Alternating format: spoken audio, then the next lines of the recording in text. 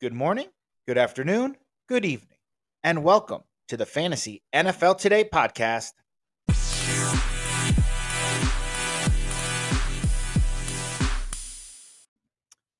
And we are back. Happy Thursday night football. I hope everybody's having an awesome week of work. I don't know about you guys, but it feels like this week is never ending. On Tuesday, I thought it was Thursday. On Wednesday, I thought it was Friday.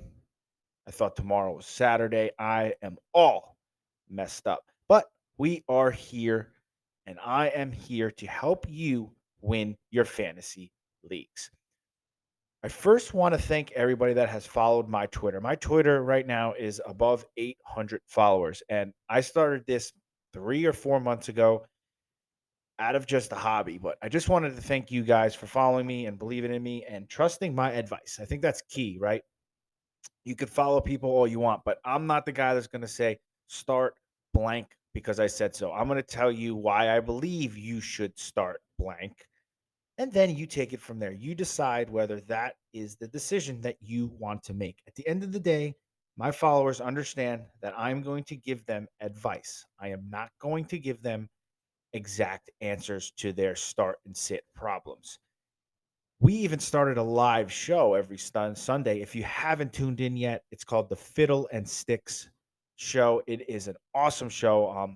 My man Fitz does a really good job with the betting angle and gambling for daily sports, as well as just gambling on the games in general. He is on fire. So if you're trying to win some money in daily fantasy sports, as well as just sports gambling in general, and you have some start and sit questions for me, please tune in on Sundays at noon Eastern time on Twitter. It's the Fiddle and Sticks show. I think it's a Fiddle and Sticks Sunday show. We're still trying to solidify the actual name, but make sure you get on there and you tune in. If you don't or you cannot find it on YouTube, just go to my Twitter at JPSticko. I always post about an hour before the show goes live.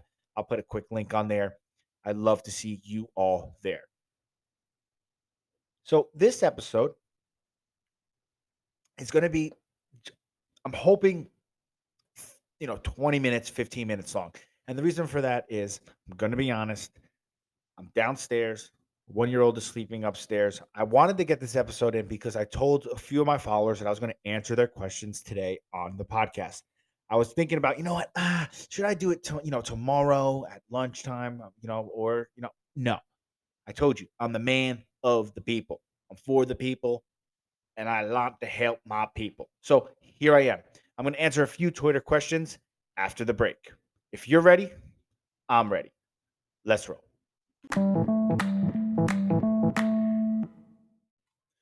Okay, so I'm logging in here on my Twitter, and the first question comes from my man at Ballin Opinions. That's his Twitter handle at Ballin Opinions. How could this is a question, multiple question marks within the question, so I'm going to answer them one at a time. How concerned are you about Joe Burrow? So, Ballin Opinions, I actually have Joe Burrow in one or maybe two of my leagues. And I'm going to be honest with you, I'm not that worried. I think I'm more worried about him getting hurt and not finishing the season than I am him turning around the season. We all know the main problem here in Cincinnati is the offensive line. Joe Burrow is getting his head taken off at an unbelievably high clip. He's on pace to, I think, double his sack total from last year, and his sack total from last year was extremely high. With that being said, this new offensive line is a new offensive line. Free agencies, draft picks, they're trying to gel together. It's going to take a couple weeks. And right now, we are probably seeing the worst that this offensive line could possibly play. I also like to look at the future. Okay. So I went on to one of my leagues. It's a standard quarterback point league, but it's a PPR full point. But for quarterbacks, it's pretty much standard. Besides, we do a pick six minus 4 points if you throw a pick six, but that didn't factor into this at all. So what I did was I went to go see how many points Joe Burrow is projected to have in his remaining games. And it turns out that as of right now, from week 3 on, he's projected to finish 7th amongst quarterbacks. And for me, that sounds pretty good, right? Because if he finishes a few points higher, that's top 5. And if he finishes a few, ranks lower, that's still within the top 10. And I am totally fine with that. And I think the turnaround, if I was to bank and bet on it, it's going to happen this week against the New York Jets. The New York Jets have given up the 13th most points to quarterbacks this season. So I took it a step further. Who's after that? They play the Dolphins, and we know what happened to the Dolphins last week. I understand Joe Burrow is not Lamar Jackson in the way that they play, but that Miami defense is not scary to me, and they've given up the fourth most points to fantasy quarterbacks. The week after that, they have Baltimore, and we saw what Tua did to Baltimore last week. He lit them to hell. Baltimore ranks last in total points, meaning they've given up the most points to quarterbacks this season. New Orleans Saints is an issue. That's after Baltimore. And then we get Atlanta, 10th most points, and then Cleveland, eighth most points, and then Carolina, who's actually pretty good against the pass. But then I looked at who they played. They played Brissett and Daniel Jones. So they've given up the fourth fewest points to quarterbacks, but that is Brissett and Daniel Jones, who we know are the bottom of the barrel starting quarterbacks in the NFL. So to answer your question, if I was to give you a percentage of how concerned I am about Joe Burrow out of 100% being very, extremely, totally concerned, I'm probably going to give it a 38%. Now, that doesn't mean I'm not concerned at all because my concern comes from that offensive line. He has way too many weapons and he's way too talented that if he's given some time, he'll get the thing. He'll get this done. Okay. I think the Bengals do even right the ship here a little bit. I cannot see them just absolutely nosediving this year. Like I said, they're just way too talented. So to answer your question, how concerned am I? I'm 38% concerned about Joe Burrow, which in my opinion is not that much.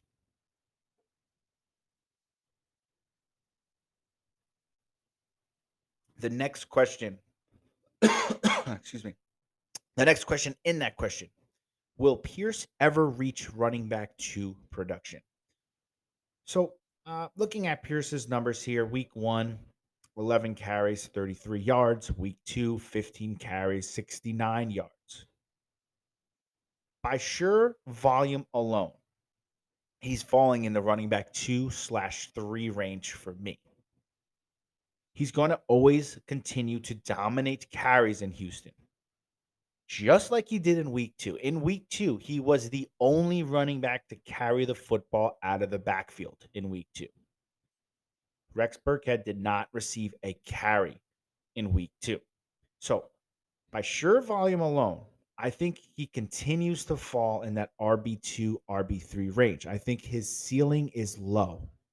Okay. And what I mean by that is he's not going to rush for 200 yards. He's not going to rush for 180 yards, 150 yards consistently, 130. We're not going to see that. We're going to see 70, 75, something like that a week. Now, he's going to reach his ceiling when he gets into the end zone. He has yet to score, but Houston Texans are having some issues offensively right now. Lovie Smith loves Dameon Pierce because he fights for yards. And I think that's where his value lies, is those extra yards that he gets, because right now Houston Texans aren't blocking a soul. So all the yards that Dameon Pierce is getting, he's fighting for it. So do I think he ever reaches solely RB2 territory? I think he has a chance, but I wouldn't bet on it. I like him more as an RB2/3 for the remainder of the season, which means if you have a running back that goes down, he could fill the void until that running back gets back. But I would not suggest holding on to him and expecting him to just fill an RB2 role for the rest of the season. The next question is Mooney a drop if week 3 is a repeat of the previous 2 weeks? Oh my God. Don't get me started with Mooney, okay? If you have been a listener of mine, Ball and Opinions, which I believe you are and have been, you know I'm high on Mooney. And this is so aggravating. The Chicago Bears act like they're playing football in 1920. They just run and run and run and run. The passing game is non-existent. I heard a stat earlier today on Keyshawn J and Max, and it was something like the passing percentages, the passing rate that the Chicago Bears are doing this year hasn't been this low in like 40 years. That is mind-boggling. They're playing football in the 1920s. I know that's longer than 40 years ago, but you get my drift. So to answer your question, would I drop Mooney? Would I drop Mooney after a poor showing here? Well, I'm a little concerned with the targets, right? Week 1, he had 3 targets. In week 2, he had 2 targets. The Bears need to start throwing the ball. And once the Bears start throwing the ball, if his target share stays low, I'm concerned. And I'm probably dropping. But if his target share goes up, and even if he doesn't have a good game, but his targets go up, I'm going to hold.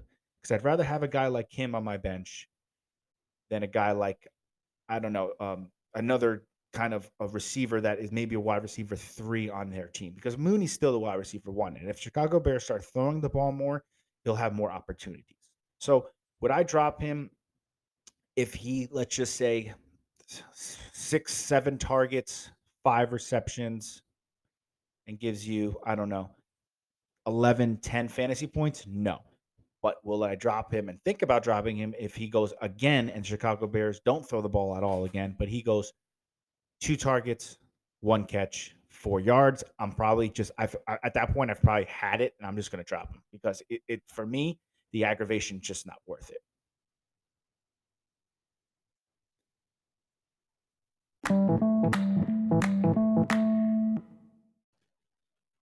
Folks, there is no such thing as a fantasy offseason, only the pre draft season.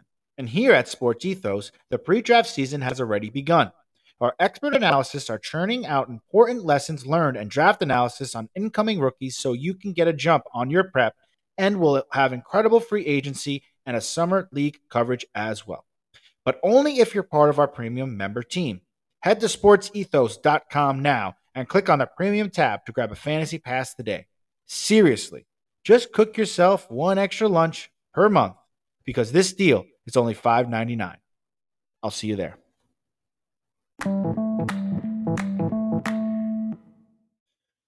Ball and opinions. I hope I answered your questions there. If I did, make sure you just, tweet back at me. Make sure that you got that message.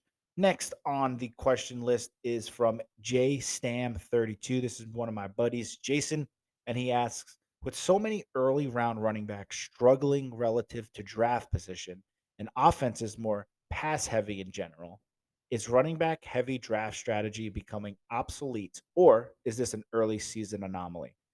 As you can tell, Jason's a teacher and he uses really, really large words. I love you, Jason. Um, See, this upsets me, because I'll get to why it upsets me in a second. Let me answer your question. Okay, so currently running backs in a full point PPR are ranked 7, 8, and 10 in the top 10, and that's a flex. That's wide receivers, tight ends, and running backs. They have a Chubb's at 7, Barkley's at 8, and Swift is at 10. Do I think early round running back struggling relative to draft position, offensive pass heavy general? Is running back heavy draft strategy dead? I think we are seeing the last of fantasy experts pushing the running back, meaning running back in round 1 and then running back again in round 2. I think that's dying, and it breaks my heart. And what I mean by that is I think you're going to see a lot more wide receiver round 1, running back round 2, running back round 1, wide receiver round 2, or wide receiver, wide receiver. And I've always pushed running back, running back. It's just the way that I've always drafted. I'm still hanging in on my leagues, and I'm not dead, and I don't think I am. I think I'm very, very, very capable of winning every single league that I'm in, even though I went running back in majority of them. And that's because I think it's going to change, right? I can realistically say that there's a possibility that 5 running backs finish within the top 10 of a flex position. Okay, so who are those guys? Well, I think Chubb can do it, which he's already in the top 10. Barkley's already in the top 10. Swift's already in the top 10. Aaron Jones is at 11. I think he continues to get better in that Green Bay offense. And I also think CMC is going to wake up and he's going to be a beast in PPR.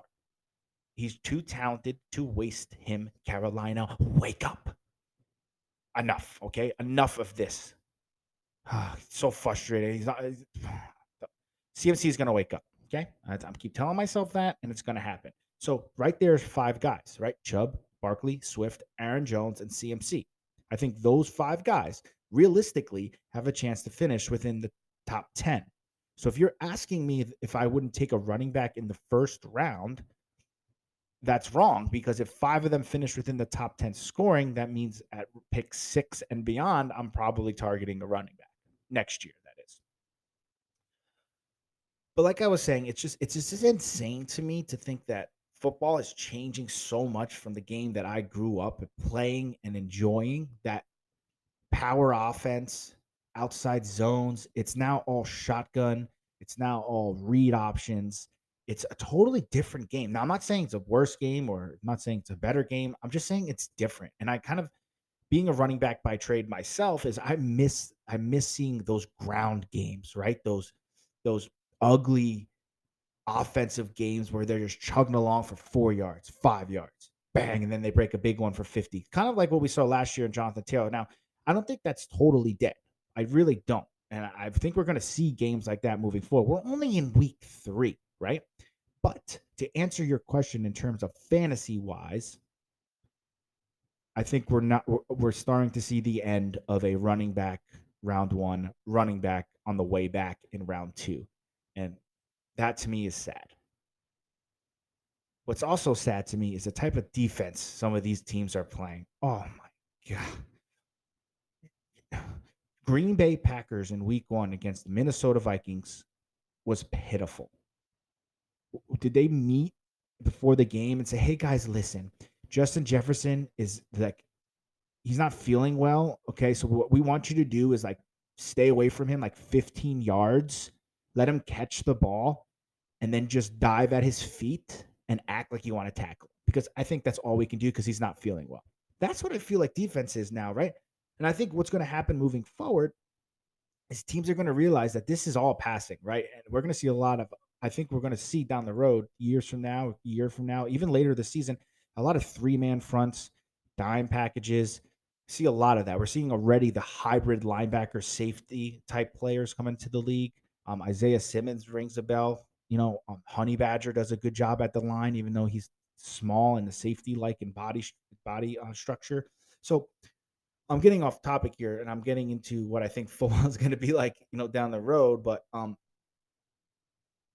it's sad to say that I think the strategy of drafting running back round one and running back round 2 is slowly dying.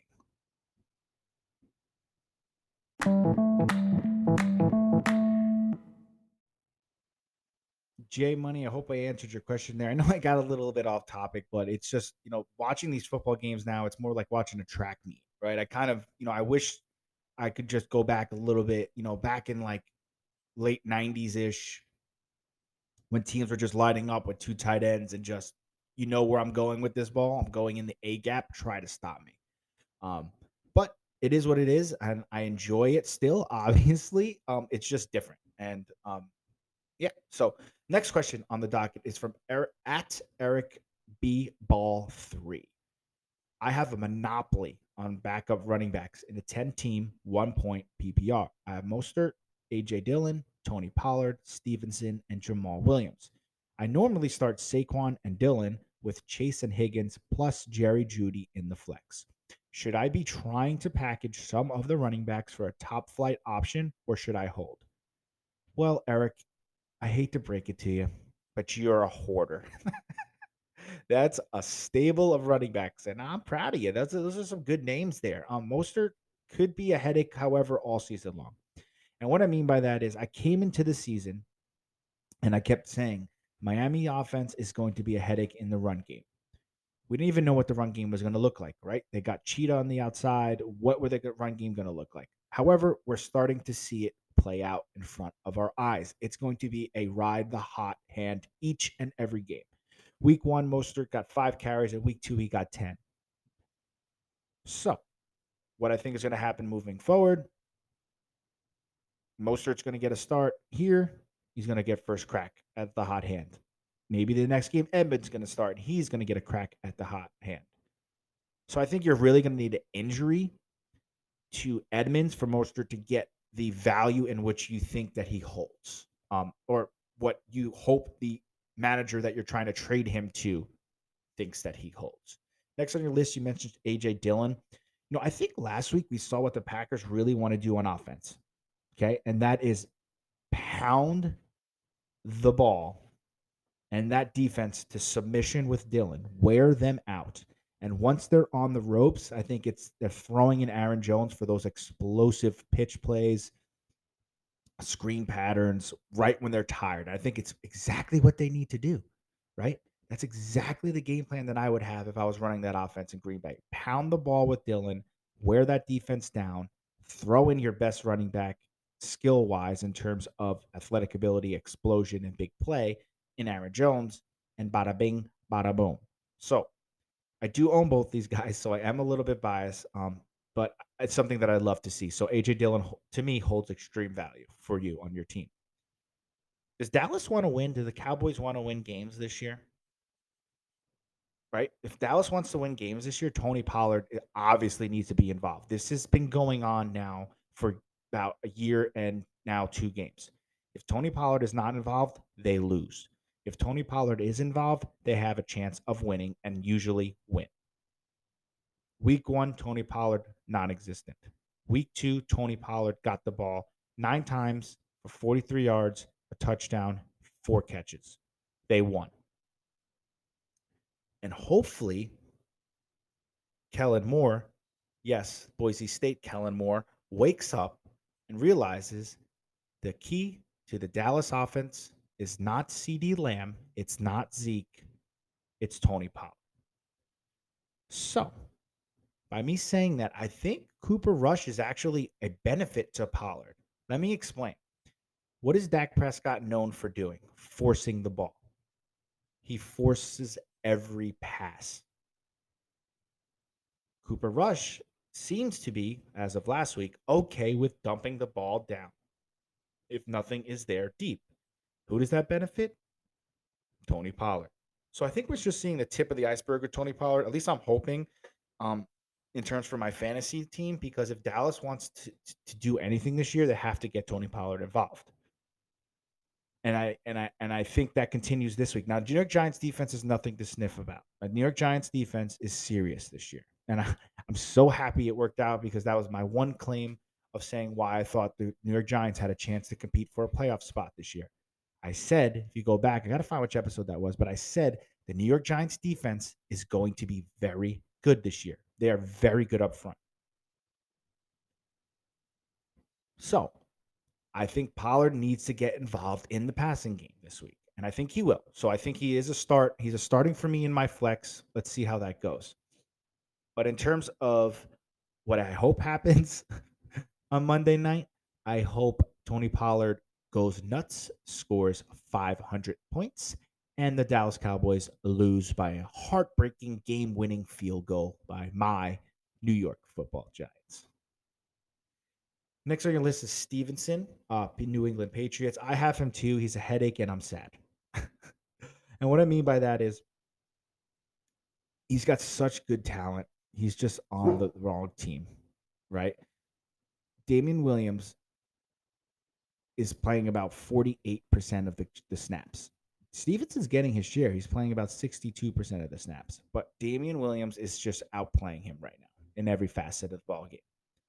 However, Damian Williams is banged up right now. So if Stevenson can get his shot this week as a full-blown 3-down workhorse, this is his shot. If he could show Belichick and the New England Patriots that he is the guy, I'm telling you, they probably won't ride him for the rest of the year, right? I tried to convince myself there, but if you know anything about Bill Belichick and running backs, who the heck knows? It's like Russian roulette out there. Where he's like, I think he just in the locker room, he like closes his eyes and picks like what color underwear he's going to wear for the day, and each color pair of underwear represents a certain running back in the running back room, and I just hope it's Stevenson when I have him starting in my lineups. But does he hold much value in the trade market right now? He holds absolutely none, in my opinion. So if you're going to do anything with trading Stevenson, it's probably wait a little bit. Wait till he has a big game. Like, for example, if Damian Williams is out this week, he's going to get a full workload. Let's see him explode. Then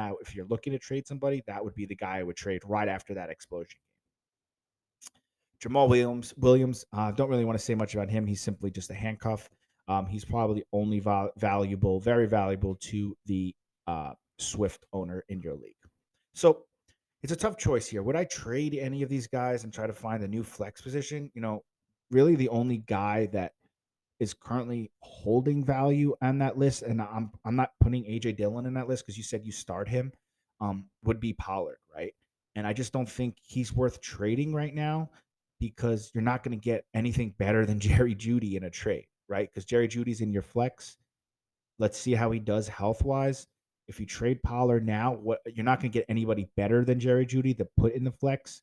Um, so if Jerry Judy continues to trend in a positive direction, meaning he's coming back, you might as well keep Pollard for his upside, right? He's one injury away from a full 3 down workhorse role in Dallas. And if that happens when Dak comes back, that could be a very explosive offense and very good for Tony Pollard and your fantasy team. So I guess, my answer is wait on Jerry Judy. Let's see how hurt he actually is. Because if he is healthy, again, there's no reason to get another flex because you're not going to get anybody better than Jerry Judy currently where those running back stands. Now, if Damian Williams gets hurt, he's out a long time, Stevenson gets value. If Edmond gets hurt, Mostert gets extreme value. Then you can start trading these guys. But right now, packaging them, you're not going to get anything better than Jerry Judy.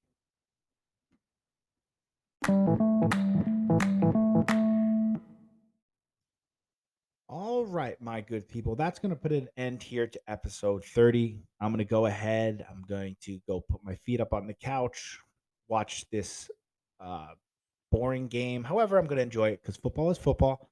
And I have Deontay Johnson in a couple of my fantasy teams. So let's go, Deontay. But I want you all to have an awesome Friday tomorrow. We are there. We're at the weekend. But don't forget, get at me at Twitter at JP Sticko. And make sure you're following me because I'm going to post right about hour around 11 o'clock Eastern Standard Time on Sunday morning. I'm going to post the link to our Fiddle and Sticks Sunday show where we're going to absolutely go nuts and give you some great bets to hit, some great daily fantasy sports players to start on Sunday, as well as answer any start and sit questions you may have. You guys enjoy the game. Have an awesome weekend, and I'll see you all on the Fiddle and Stick Show, Sunday, 12 o'clock Eastern Standard Time. As always, peace, love, and fantasy football.